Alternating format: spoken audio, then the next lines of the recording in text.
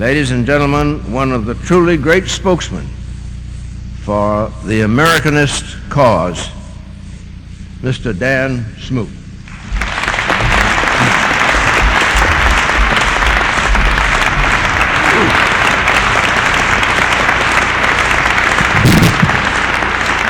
Thank you very much. Thank you. Does this sound all right to you? Good. Thank you. Here we are again, some of us, 15 years later. 15 years after the 10th anniversary, that is. I wonder what this town will look like and how big the crowd will be when Birchers have their centennial. A third of a century ago, to be precise, on February 9, 1950, at a Republican Party rally in West Virginia, Senator Joseph McCarthy alleged there were communists in the State Department. That should not have been a big surprise. It was already widely known that our government had often sacrificed the interests of America and of other nations to the interests of the Soviet Union. But somehow, McCarthy's mild accusation touched a raw nerve. The liberal establishment pounced on McCarthy with screaming invective. That convinced him that he'd hit upon a role he was destined to play. He never tried to organize or lead an anti-communist movement. He just concentrated on what he conceived to be his job as a concerned senator. But the furor of the liberals made his name a clarion call for millions.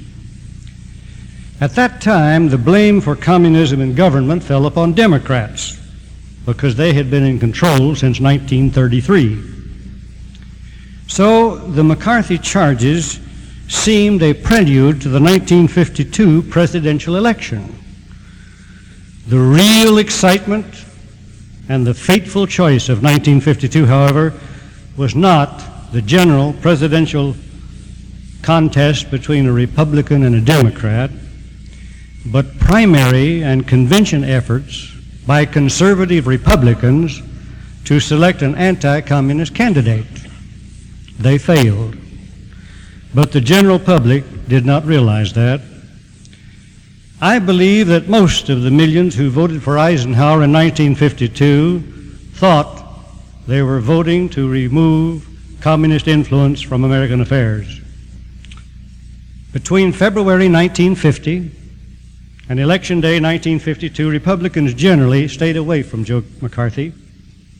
They did not help him, but they did not criticize him very much either. They knew that every time McCarthy mentioned communism, he was improving Republican chances to win the White House. A chief campaign promise of the Eisenhower Republicans was that Eisenhower would get the rascals out of the State Department, meaning, of course, those whom McCarthy had been talking about. The rascals were never removed. And in 1954, the Eisenhower administration and the Republican-controlled Senate did something that Truman and the Democrats had never tried to do. The Republicans arranged a formal Senate censorship of Joseph McCarthy for his investigations of communism. The era of McCarthyism, so-called, died that day, although Senator McCarthy kept trying until his death 3 years later. Instead of being a solution for the problem of communist influence in America, Eisenhower was a major part of the problem. Millions who had been superficially informed of the communist threat and momentarily aroused voted for Eisenhower to put things aright and forever thereafter assumed that Eisenhower had done just that. Many who had supported anti-communist activities in the brief McCarthy period became virulent anti-communists after McCarthy's fall. Eisenhower, having given assurance that the problem of communism in the United States had become trivial, and the Senate, having rebuked McCarthy for investigating communism, many former anti-communists, along with a mass of liberals and communists, dismissed as crackpots and lunatic fringers the patriots still trying. When Senator McCarthy died in 1957, I actually heard former supporters of his say they were glad because all the turmoil about communism could at last end. There remain some fine patriotic organizations, but most had specialized projects. Bob Welch was writing and publishing one man's opinion and burning it up enough energy for 10 men, traveling, speaking, holding conferences with individuals and small groups, working out details for doing the impossible, founding an organization to cover the whole front of patriotic causes for all patriots. Mr. Hunt's Lifeline, Dean Mannion, and I all had nationally distributed once-a-week radio programs, but none of us had full national coverage. I also had a weekly television program. My broadcasts were commercially sponsored, and I had outlets from coast to coast and in a majority of states. But my audience once a week was small in comparison with what each network newsman has every day. The networks would not sell time for my broadcasts. Hence, I had fewer station outlets and none of the promotion and regular primetime scheduling that the TV networks give their commentators. Limited as it was, however, mine was the only Americanist, or as I called it, Constitutionalist television program in existence. I talked and wrote enough about the evils of communism that many considered me monomaniac on the subject. From beginning to end, however, constitutionalism and not anti-communism was the bedrock of my program. Curbing the influence of communism by the exclusive activity of explaining its malignity and naming the communists does not work well. Generally, it is impossible to find legal proof of a person's membership in the Communist Party, even by the FBI. And generally, the people who do most of the important work for communism in the United States are not members of the Communist Party. It was not communists, but good old Ike and his modern Republicans who dealt the heaviest blow against the anti-communist patriotic movement in the 1950s. The United States Supreme Court has done more to subvert American constitutional government than all communists, fascists, and other evil subversives have ever managed to do. This has happened perhaps less from subversive intent than from ignorance of our constitutional system. Lawyers seldom study the Constitution, certainly those that I've known. They study federal court opinions about the Constitution. And the judges who handed down those opinions that the lawyers study were themselves not required to make an exhaustive study of the Constitution. They studied opinions of previous courts. The communist idea of the necessity of total power, total governmental power, with enough power to do to and for the people whatever government officials deem desirable, whether the people like it or not. This idea, more effectively disseminated in our country by non-communists than by communists, is destroying our constitutional republic. This communist idea of the necessity of total government is identical in some basic aspects with the central ideology of Roosevelt's New Deal, Truman's Fair Deal, Eisenhower's modern republicanism, Kennedy's New Frontier, Johnson's Great Society, and so on.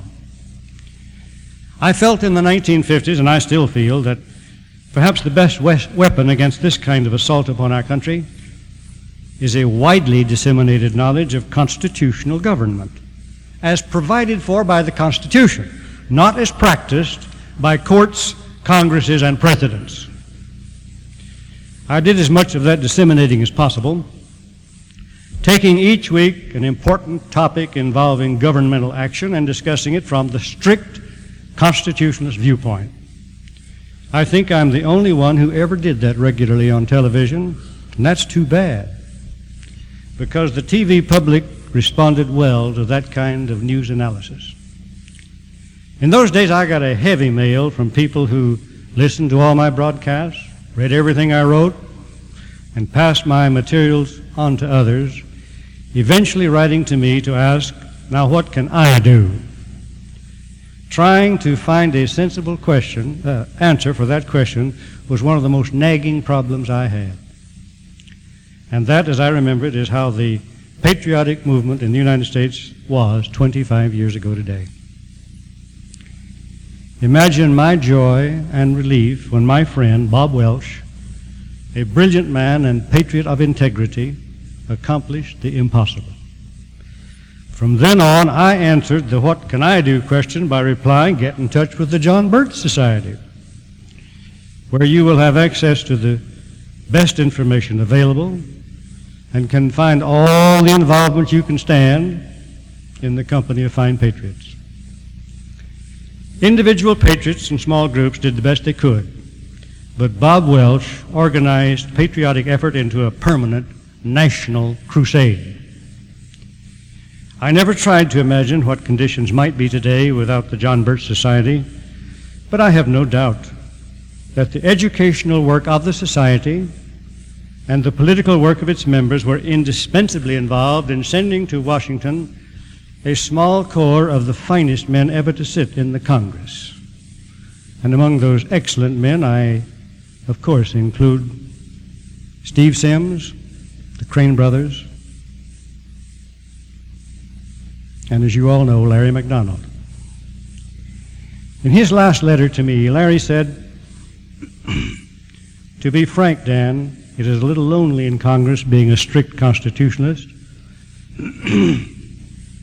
and being a Democrat to boot causes considerable ridicule and even scorn on occasion. To me, these hurdles are not too high," end quote. And indeed they were not. I agree with you that we should remember Larry McDonald, making sure that we keep in sharp focus what Larry was. He was, as Scott eloquently pointed out this afternoon, the greatest anti-communist leader in the world. But he was more than that, as Scott indicated. He was not just an anti-communist, he was a statesman of the first order. Larry did not say to me that he was ridiculed and scorned in Congress for being an anti-communist, but for being a strict constitutionalist. At the present low point in the degradation of our constitutional republic, strict constitutionalism is the most hated position that a man in public life can take. Larry knew that, but he took it, and he never deviated from it because he was a statesman of the first order. Why is American constitutional government so hated? Because it is the exact opposite of the communist and liberal idea of the necessity of total government, the reigning ideology of our time. What is strict constitutionalism? As you know, Larry brilliantly answered that question in his book, We Hold These Truths. The Constitution, written in 1787, embodied the uniquely American concept of God, man, and government that Jefferson had written into the Declaration of Independence in 1776. God created man and gave him certain inalienable rights. Man creates government, not to be his master, but to be a servant, whose task is to preserve for men the blessings of liberty which they had from God before they ever made a government. All governing powers in a great nation intended to last cannot be defined and bound by a constitutional contract as if in a straitjacket. Many forces are forever changing society and its needs. Yet if you give a national government discretionary power to do whatever governing officials claim to be needed, officialdom will eventually enslave the people, always under the pretext of taking care of them. A dilemma. But the Founding Fathers successfully flanked that dilemma.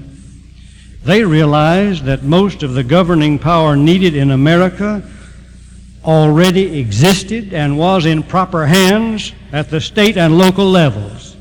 So they wrote a constitution leaving that state power structure largely untouched to do most of the governing. denying the federal government all of the undefined and therefore stretchable powers to intervene in the lives of people, leaving those dangerous powers to be exercised, if at all, by state and local governments.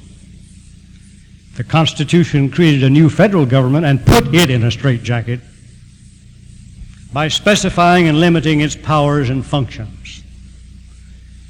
The federal government was not given any power to do anything not clearly authorized by the Constitution, not even if the people wanted to, unless the people properly amend the Constitution to give the federal government whatever additional power they wanted to have. Afraid that this might not be enough, the first Congress elected under the Constitution proposed a group of amendments, 10 of which were ratified in 1791. They are called the American Bill of Rights, which give the people no rights.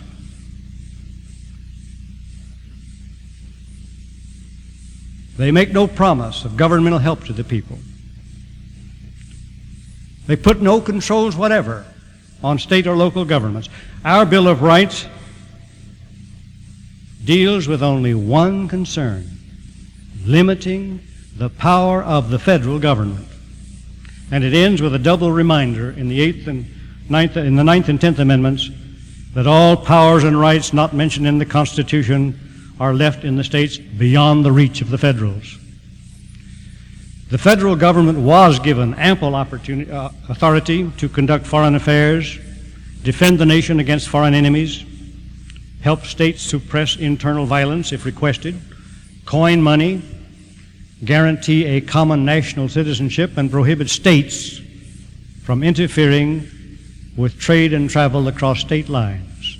Beyond that, the federal government had relatively little power to do anything to and for the people.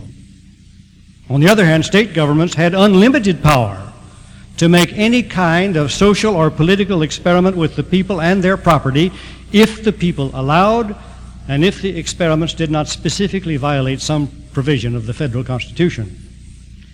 If a state government went too far or not far enough in taxing and regulating and providing welfare, it would lose productive citizens and enterprises to other states. Competition would force state governments to correct their worst errors and would keep the people always searching to learn how much government meddling in the private lives of people is necessary for order and prosperity in a free society. That is American constitutional government, the greatest of all American inventions. That kind has never existed anywhere else on earth, though it did for many years inspire people all over the world. Yet through the years, officers of the three branches of our federal government, all having been sworn to uphold the Constitution, have repudiated and perverted the Constitution. Many think that court perversions of our Constitution are beyond repair, except by constitutional amendment. They're wrong.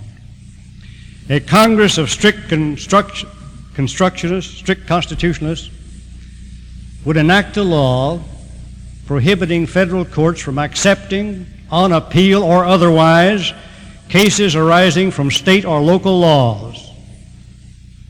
The Constitution gives Congress plenary power to do just that. And Congress would restrict their jurisdiction in federal matters to the judicial power specified in the Constitution. All existing federal court decisions not made under congressional regulations or under constitutional grants of judicial power would be declared invalid.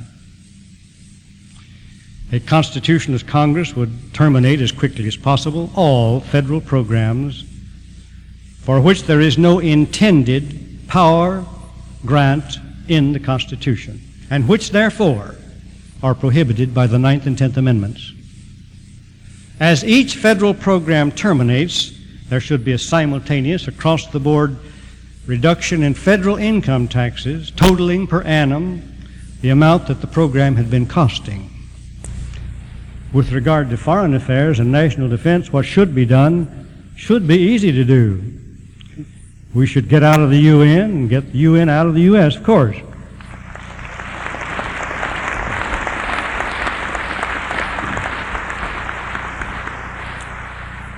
We should stop the flow of our tax money for all UN operations. We should stop foreign aid and all foreign lending of our tax money through the Export-Import Bank, the International Monetary Fund, the World Bank, or otherwise.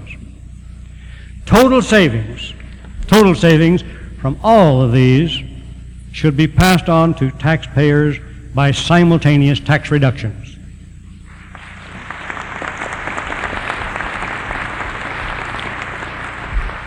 Americans should never again meet communists for disarmament negotiations. Never.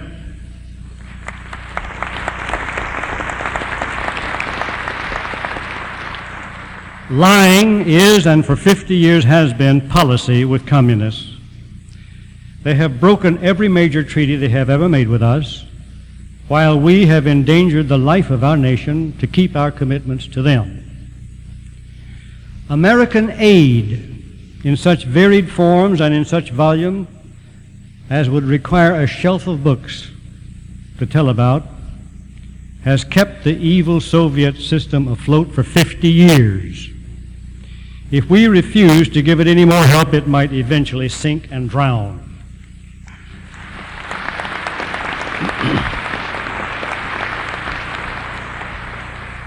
If we would return to constitutional government and to sanity in defending our homeland, America, after the shakedown of readjustment, would enter a brilliant period of creative activity and unprecedented prosperity.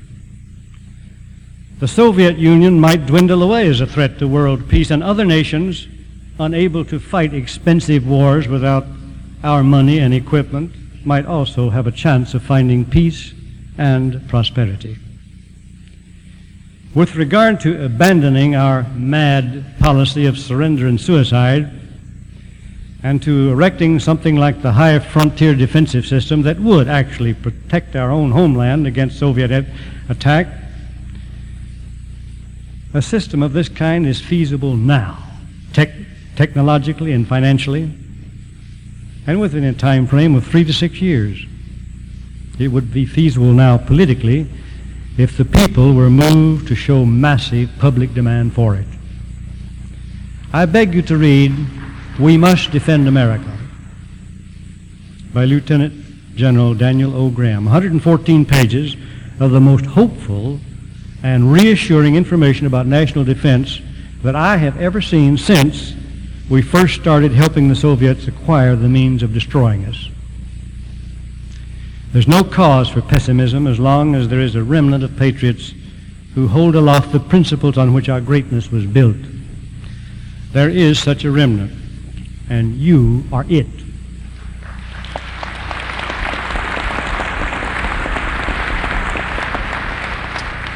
You are the ones who made it possible for such men as Larry McDonald to get seated in the United States Congress. Larry's book, "We Hold These Truths," ends with these words, quote, "A House of Representatives controlled by constitutionalists and supported by the people could restore constitutional government even if the Senate, the President, and the Supreme Court fought it all the way. Only the House can initiate revenue bills. The House all by itself could not shoot the food stamp program, but the House all by itself could starve it to death." End quote. It would take 218 strict constitutionalists in the House to restore the constitutional system. The system which under God enabled earlier Americans quickly to convert their portion of this backward hemisphere into the land of promise, the wonder of the world. Indeed, let us remember Larry McDonald by doing the impossible, seeing to it that his great work continues until the American Constitutional Republic again stands fearless and free, independent, and indomitable, a beacon of hope for all mankind. Thank you.